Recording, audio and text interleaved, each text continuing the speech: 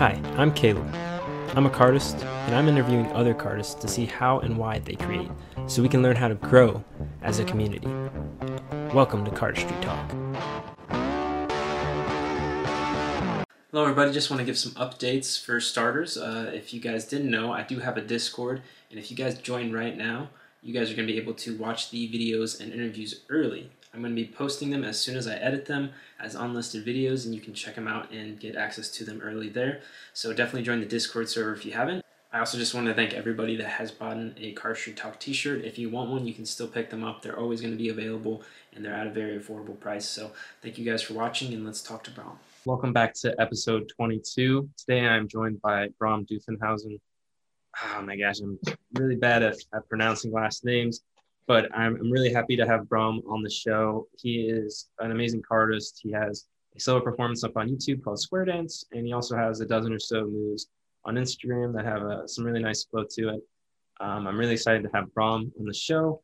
This is also my first international guest, I believe. So he's from the Netherlands as opposed to the United States. So I'm super excited to kind of broaden that horizon, and I'm really excited to talk with Brom about some cards, and I think we'll get some interesting topics of conversation. So Brom, thank you for coming on the show.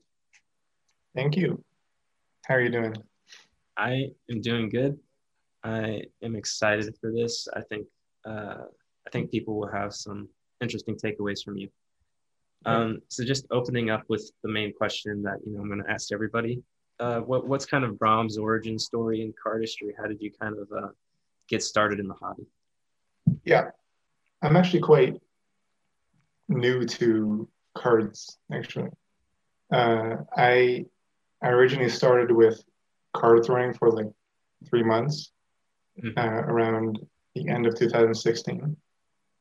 And then I kind of, I just continued throwing cards because I thought it was cool, and my friends started learning it as well. And then I was like, okay, this is kind of getting boring. Let's see, what can I do with cards that is a little more like that won't ruin my cards. It might be fun. So I just searched some magic tricks up. I learned a few. This magic trick stuff was around 2017 mid, and I got really hooked. Started learning so many tricks, and I just tried to get really good at it. But then eventually,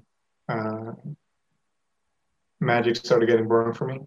So around the end of 2017, I picked up cardistry, and I kind of was just messing around with the most basic stuff. Like, I guess I was trying to learn phased, but I just sucked at it.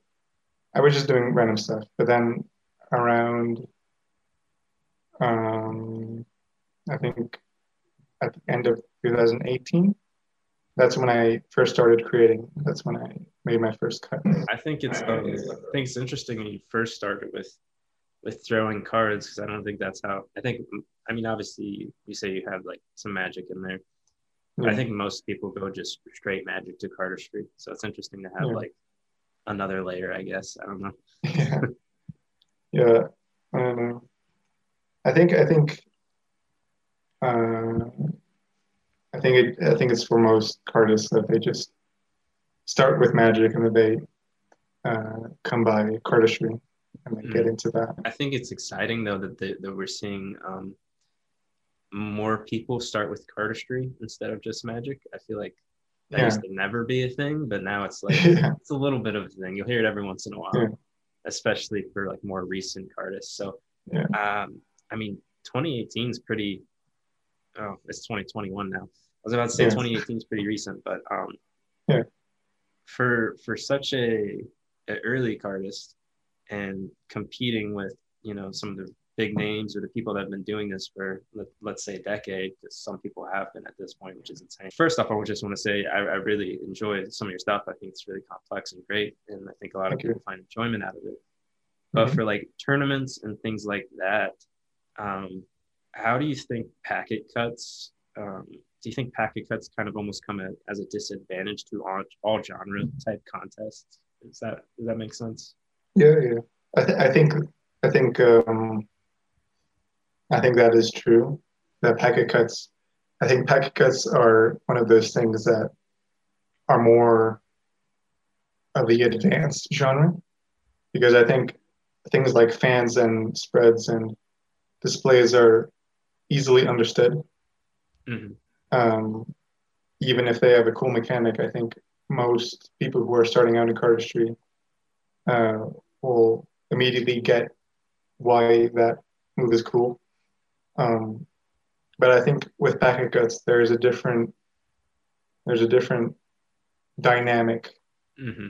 in creating cuts, and I think people uh, react differently to packet cuts because people know how much effort is put into a cut, Mm-hmm. and when they see a cool packet interaction, um, they'll usually react very highly on that because they know how difficult that is to come by. Because packet interactions is one of those things that is just completely physics. It's just you can experiment with grips, different angles of your hands and different fingers, Mm-hmm. even with your palm. I've been experimenting with my with different parts of my hand. Like I've been trying to do stuff with my palm. Um, so yeah, I think for argument's sake, I'll probably use the cardistry touch $1,000 move contest. Mm-hmm.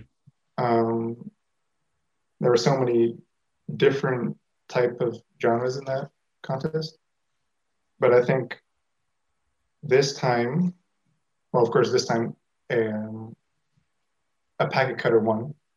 Mm-hmm. It was the one where he had like the two Vesper closer. Yeah. Yeah. Uh, but I think it was like I think that is one of those cuts that was easy to understand because there's a nice and compact Mm-hmm. moment to it. But I think cuts like Muzzle Flash, I think it was, by Trin CHMGK or something. You know? I know the username. I can't. I won't be able to picture the man. Yeah. So many moves. It's like he had this 5 packet cut, and I was like, what the hell? How did I was just so satisfied with how he did that closer and how he just got into perching that packet and then moving it over his thumb, and then closing into like a Tootsie Roll. You know what the Tootsie Roll move by Beckett? No. It's like a wait, sorry. I think it is like something like that or something. Mm-hmm. Like he flips that deck well with a by just letting it fall over his thumb and then catching it. And I was like, what? This is gonna have like I thought that packet cut was gonna go it was gonna get into the top 3 probably Mm-hmm. or if not top 10. But then I saw the top 20 and I was like, okay, that makes sense. But then the top 10, we didn't see Trin on that list. And I was and then I felt like, okay, I can kind of see a pattern in how just some people don't understand packet cuts and um, why that may be. Um, I also in the Cardistry Championship of 2019, Mm-hmm. Leo and Sib, they had pretty cool videos with packet cuts. They're mainly packet cutters, but I think in the feedback, I think it's still on the website. You can see that uh, some judges like Jaspis is not in particular a packet cutter. He's more of a overall kind of guy. But you can kind of see in their feedback that they don't really get what was so special about their packet cuts. And I think that's kind of unfortunate considering how cool a cutter can be if you get why it's cool. Mm-hmm.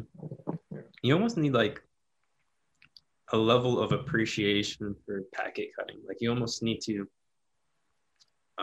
have a knowledge of what's been done and what hasn't been done and what's unique to like fully appreciate a packet cut. Yeah. Because I mean, you see this all the time with just, I guess you would call them lay people, but people that don't know cardistry, like they're instantly going to react better to a spring or a fan, most likely than a packet cut because they have no basis of understanding like what a packet cut is. Yeah. Which is interesting. I don't know if that like somehow flows over to people in cardistry as well. I'm not going to pretend like I'm like super knowledgeable about packet cuts because most of my moves are rather simple, I believe, compared to people like you or Greg or your moves are like I can see there's a lot of inspiration from Berger Carlson. Like I see you do a lot of the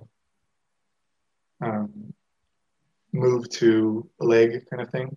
Yeah, and there's a lot of big motion. I played soccer. I have a soccer background, so like I like to try to incorporate as much foot stuff as I can because I don't think as much people have as much coordination with their feet as I do. Mm-hmm. So when I first got back into cardistry, that's like what my main focus was like, okay, let's figure out some feet stuff. But a lot of my moves are more like stunt based. I don't really have like these big pieces that you can like dig your teeth into. And I think that a lot of that comes with style and like creating your own style. But do you have any tips for people who like want to create their own style or kind of like have a different style that stands out from the rest in cardistry? I mean, I can't tell somebody how to make their own style. Mm-hmm. I can tell you how I got around to it. I kind of started out just looking at my favorite cardists like Oliver and Sib and Olaf Adams, and I just kind of stole mechanics from them. That's how I kind of started out. I just stole grips and this, that, and it kind of looked very similar to their cuts. But over time, I just noticed that my packet cuts were a lot like theirs, but they were changing into something else. They're more a mix of what I wanted my cuts to look like, and of what my inspiration was. So I think it's just a matter of time and just a matter of who your inspiration is and just how you want, like what genre you want to go into, and that basically. Yeah, I think to start off with, I would say just like try to, for most people, I think mimicking like some of the better people. It's just like try to make a move that like Tobias would make or Oliver would make. And then slowly branch off from that. Because if you don't have any basis, like when you're first starting out, like it's you're not going to really get anywhere if you don't have like a general framework to work it out. I think. Then I was going to say something else.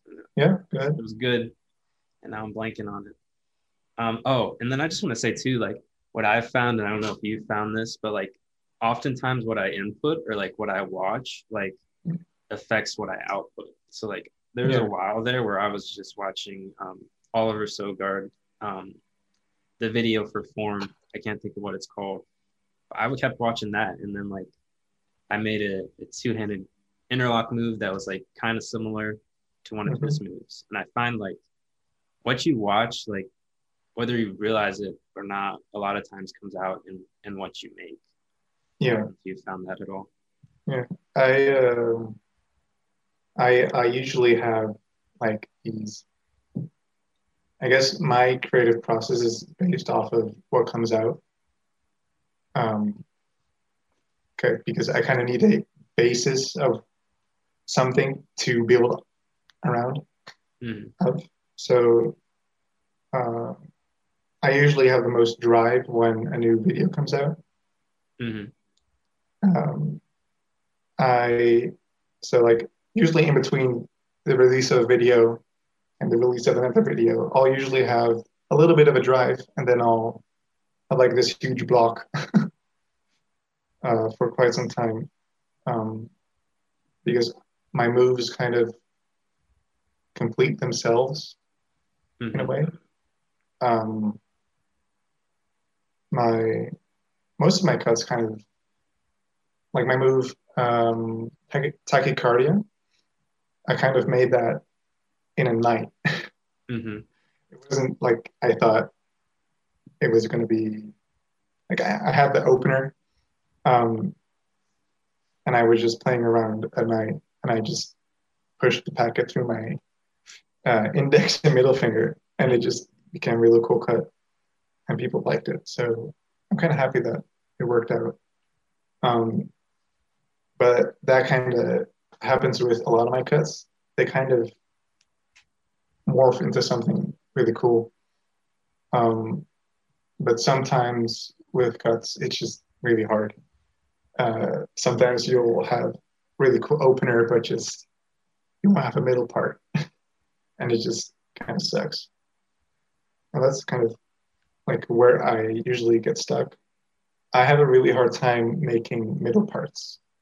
When I have a opener, I'll usually have a closer too, but there'll be some beats missing, Mm-hmm. like some like a extra part in the cut. But that's usually where I get stuck. I just kind of yeah.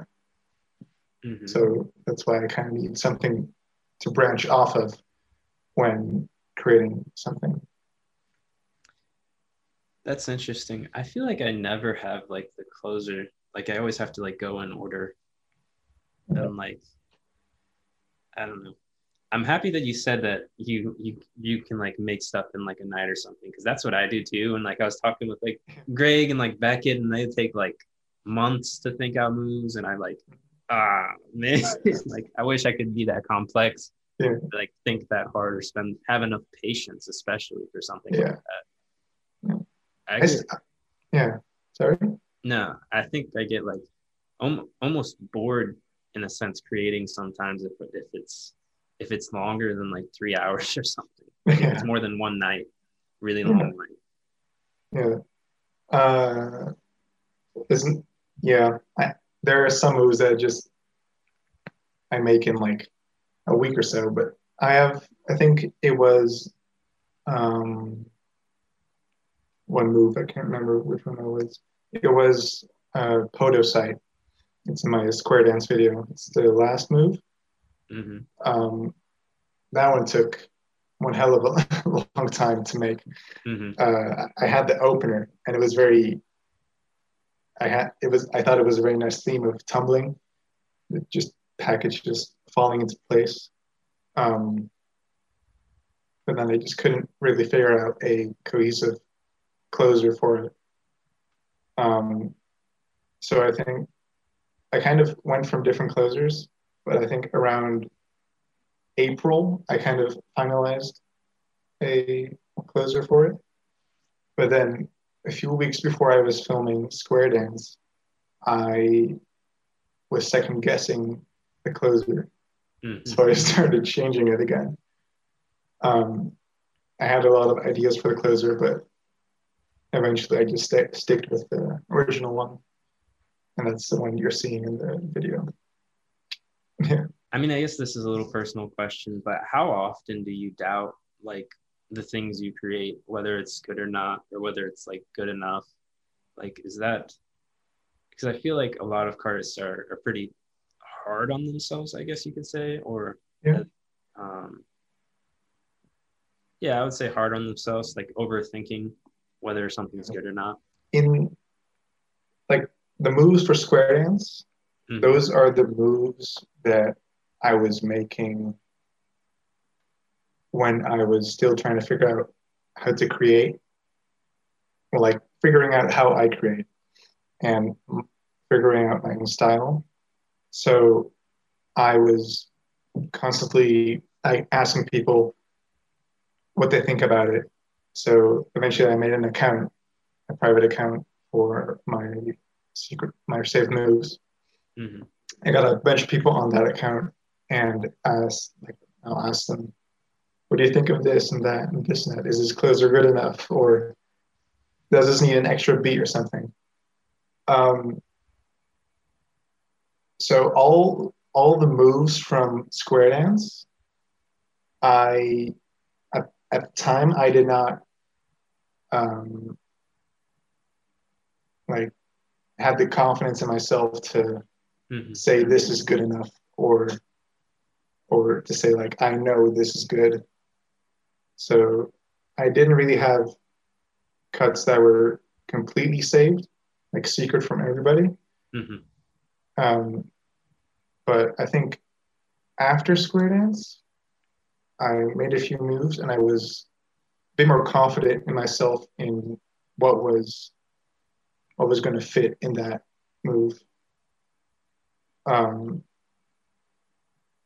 so yeah, I think after my solo video, I kind of got a little bit more confident in what I was creating, um, which is also the reason I haven't posted on that account in a while Mm-hmm.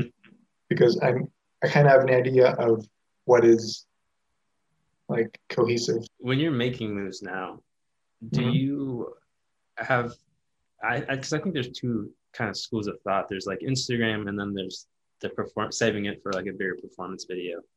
I Yeah. think there's a couple people that break away with from that. Like Eric Cardistry kind of makes like stuff that's kind of in the middle. But Yeah. when you create a move, are you thinking that you want to show it off immediately, or are you trying to save it for like a really big, very impactful video? Well, for the moves I have saved now, I'm kind of contemplating on saving them, but there's also like this urge of posting them. Mm-hmm. Um, so usually when I make a move, I think it's just I'll see what happens. It's usually not that I have like a plan in mind of what to do with the move. Mm-hmm. It's usually I'll decide like what to do with the move when it's finished or when it's somewhat finished. Um, with the moves I have now, they are uh, quite good in my opinion. Um, but I'm going to post them soon because I don't really enjoy saving moves because it's kind of I don't know how to say this, but it's like it kind of makes you impatient with creating, I guess, Yeah. in a way, in the long run. Um, I guess because saving is something you when you save a move, it's usually because you think the move is really good and you want to save it for some future content, like a video for some brand or just for yourself. Um, but I think when you save, it's more just eventually the creating other moves doesn't really become as fun for me. Mm-hmm. So that's why after Square Dance, I said to myself, okay, I'm not going to save as much as I did. So for the moves that I have now, I'm going to post them soon or release them, I don't know, in a video or something. How do you kind of get inspired to create? What are some inspirations for when you perform artistry? Okay.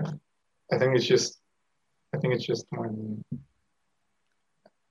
it's usually because I have I have a lot of I have quite a few people I talk with Mm-hmm. consistently on Instagram, and they'll show me a move, and I'll kind of I'll have it in the back of my mind, and uh, usually when I look at a move, I'll usually rewatch it a few times to really look at it and see what I can potentially steal. Mm-hmm. Um, I think with most moves that I see, um,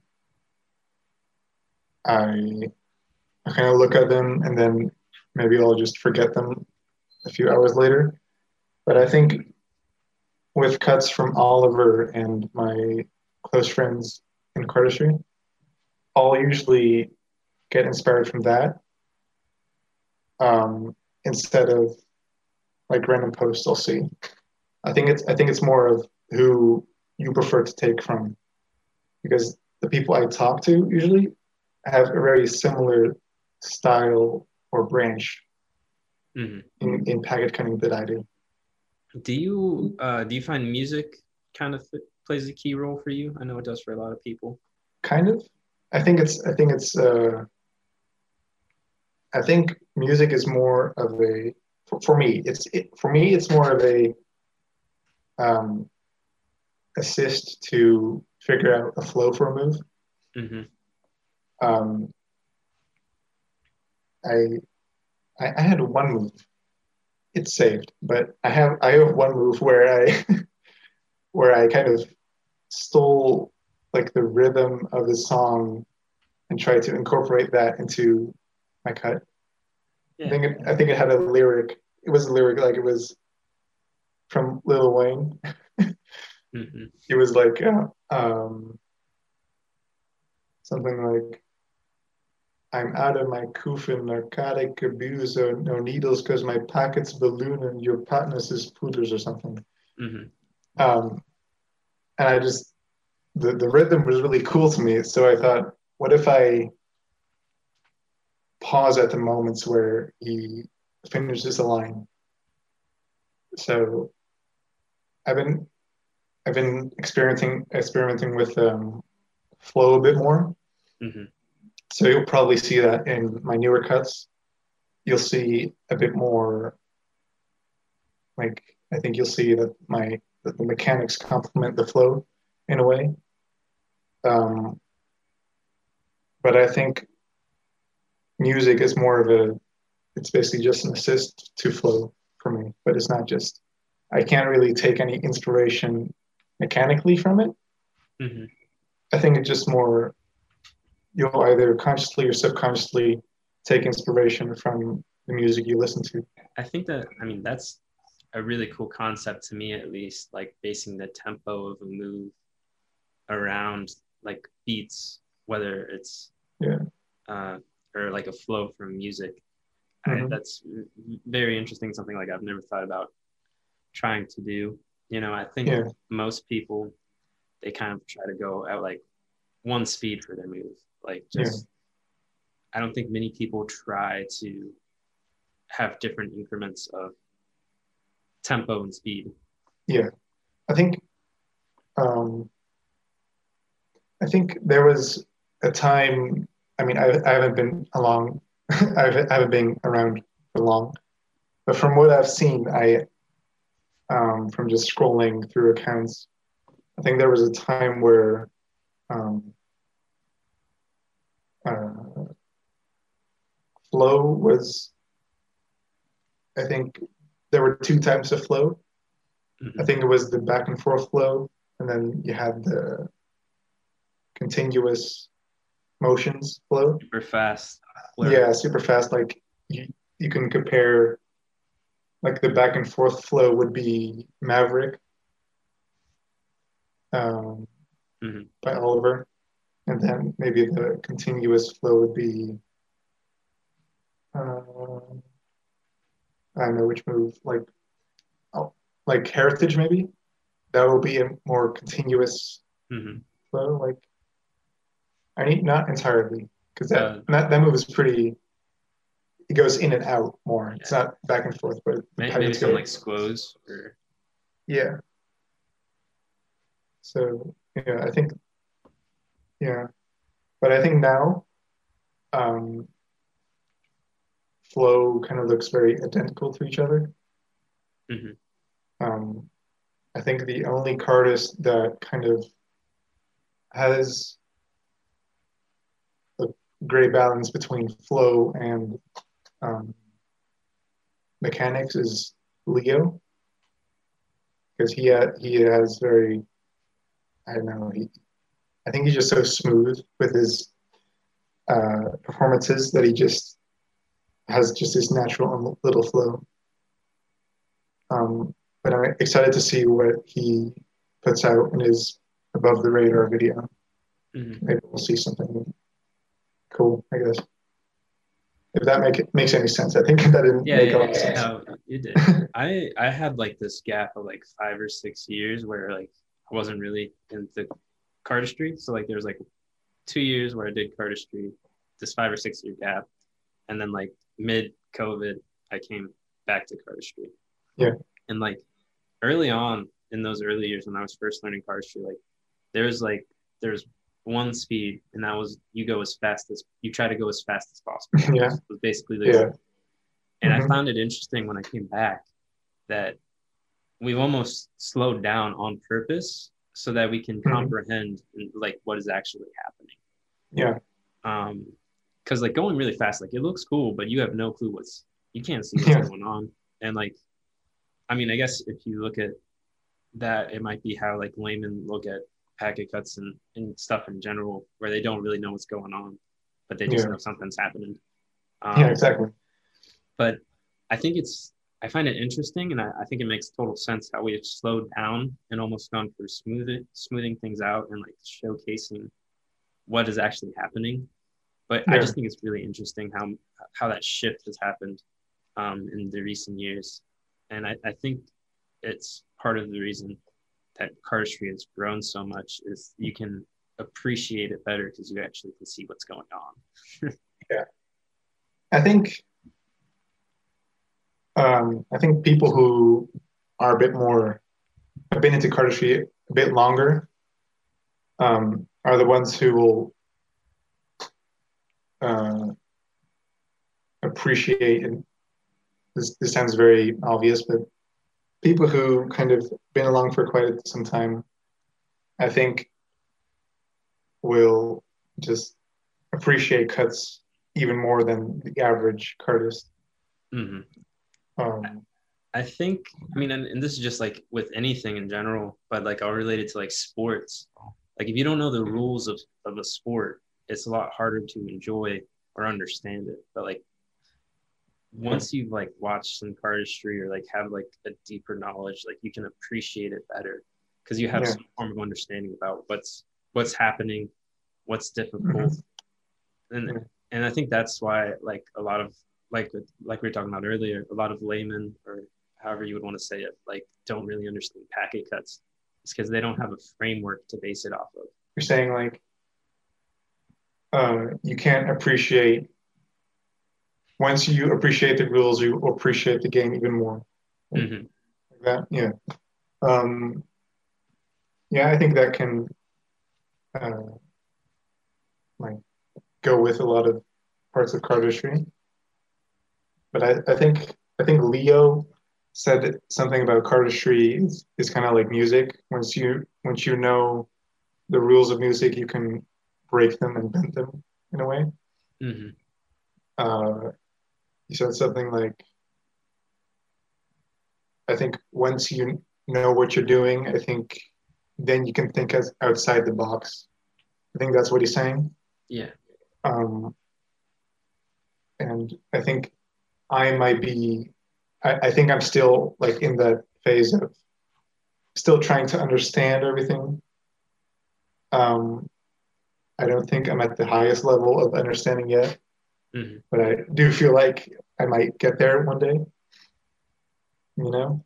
But yeah, I think it's just more of how fast you understand cardistry is, I think that depends on who's in your circle, you know?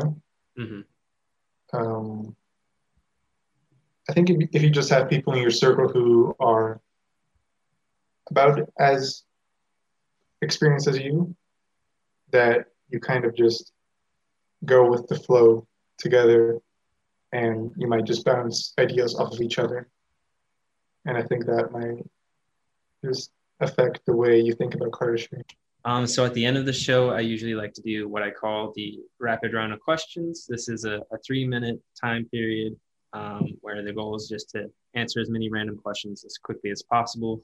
Right now, Greg has the new record. He absolutely smashed it last time. He's very passionate about it for some reason. Okay. Which I'm happy about. But the was 21. So I'm just going to bring up those questions and then we can jump into this if you're ready. Okay. Cats or dogs? Dogs. Favorite musician or band? Kendrick Lamar. Android or iPhone? I have an Android. Mm-hmm. Uh-huh. Summer or winter? Winter. If you could have any superpower, what would it be? Teleportation. Coke or Pepsi? Coke. Have you ever broken a bone? No. I'm very careful. Favorite type of food? Ooh. I like anything that's Italian. Really. Mm-hmm. Do you have a favorite deck of cards at the moment? I really like the entire deck from the script. Mm-hmm. Yeah. This kind of goes in hand with one of the previous questions. Do you have a favorite restaurant? Ooh. No. Favorite TV show right now? Suits. What was it? Suits. What would the title of your autobiography be? Euphuism. Toilet paper over or under?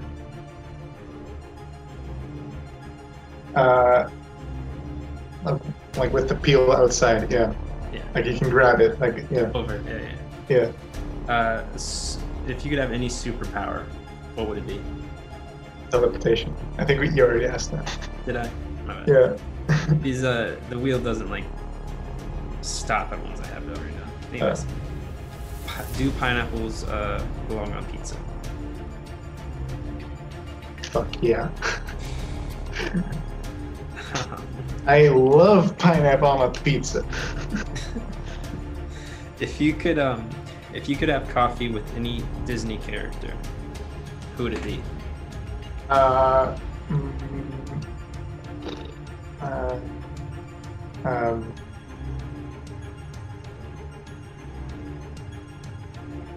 have no idea. All right. We can Next question. I think that's something I can do. If an actor portrayed you in a movie, who would you want it to be?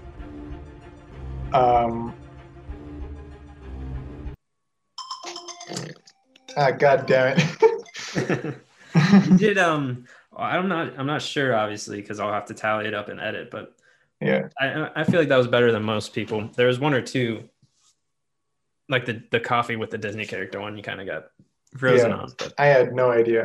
Everybody, thank you for watching. I want to thank Bram for being on the show. Obviously, I feel like there's a lot of insightful information here, hopefully, for you guys. At the end of the show, I usually like to do what I call roll out the close-up pad, which is just a way of saying, is there anything that you would like to promote or any last bit of nugget that you would want to give the audience?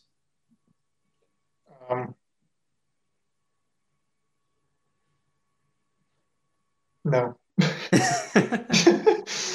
Okay, that's perfectly fine. I'll just say, just like always, links to all of Bram's stuff will be in the description if you're watching this on YouTube. And if you're not, you can find me on Instagram or YouTube and you can get the lowdown of everything that Bram's done. I'll have a link to his performance video and some of not some of, to his Instagram, etc. So, oh, there goes my wake up alarm in case I overslept.